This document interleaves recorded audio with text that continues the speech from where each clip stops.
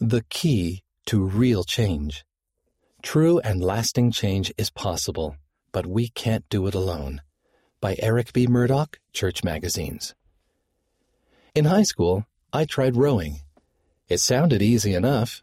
Sit in a boat and move the oar blades to go fast on the water. I had no idea what I was in for. For a while, I couldn't keep the boat balanced, and my use of the oars caused me to stop instead of sail smoothly on the water. Over time, I changed how I balanced the boat and handled the oars. I slowly made other changes and improved, often without realizing. Then, rowing became fun. I loved the soothing motion of rowing as I glided quickly and quietly across the water. Making positive changes, even the smallest ones, not only helps with sports like rowing, but also with becoming who we are meant to be. But change is not always easy. We're here to change. Have you ever had one of these thoughts while trying to make changes in your life? Oh no, I made the same mistake again. How could I be so weak? I'm worthless. I've sinned too much to be forgiven. Thoughts like these can make change feel impossible, but we're here in this life to change and improve. True and lasting change is possible, but we can't do it alone.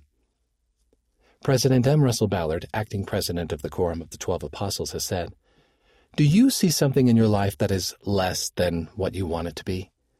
If you know of things in your life that you do not like, ask your Heavenly Father for help, and you will find the inner strength to change." The strength to change comes through Jesus Christ and His atonement. Christ-like attributes, a guide for change. The Savior has shown the best way to live.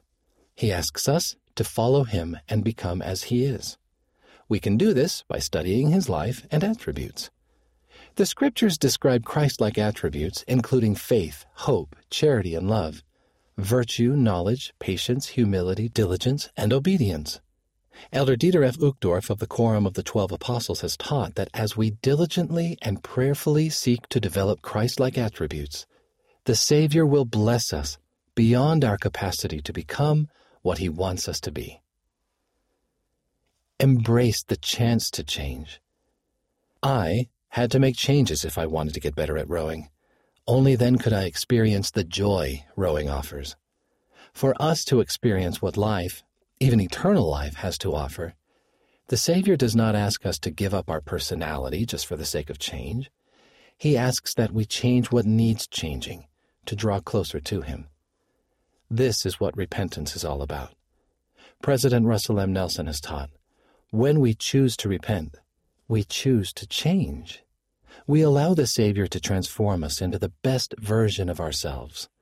When we choose to repent, we choose to become more like Jesus Christ.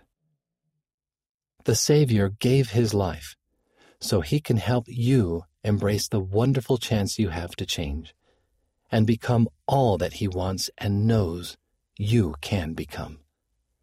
Read by Wes Nelson.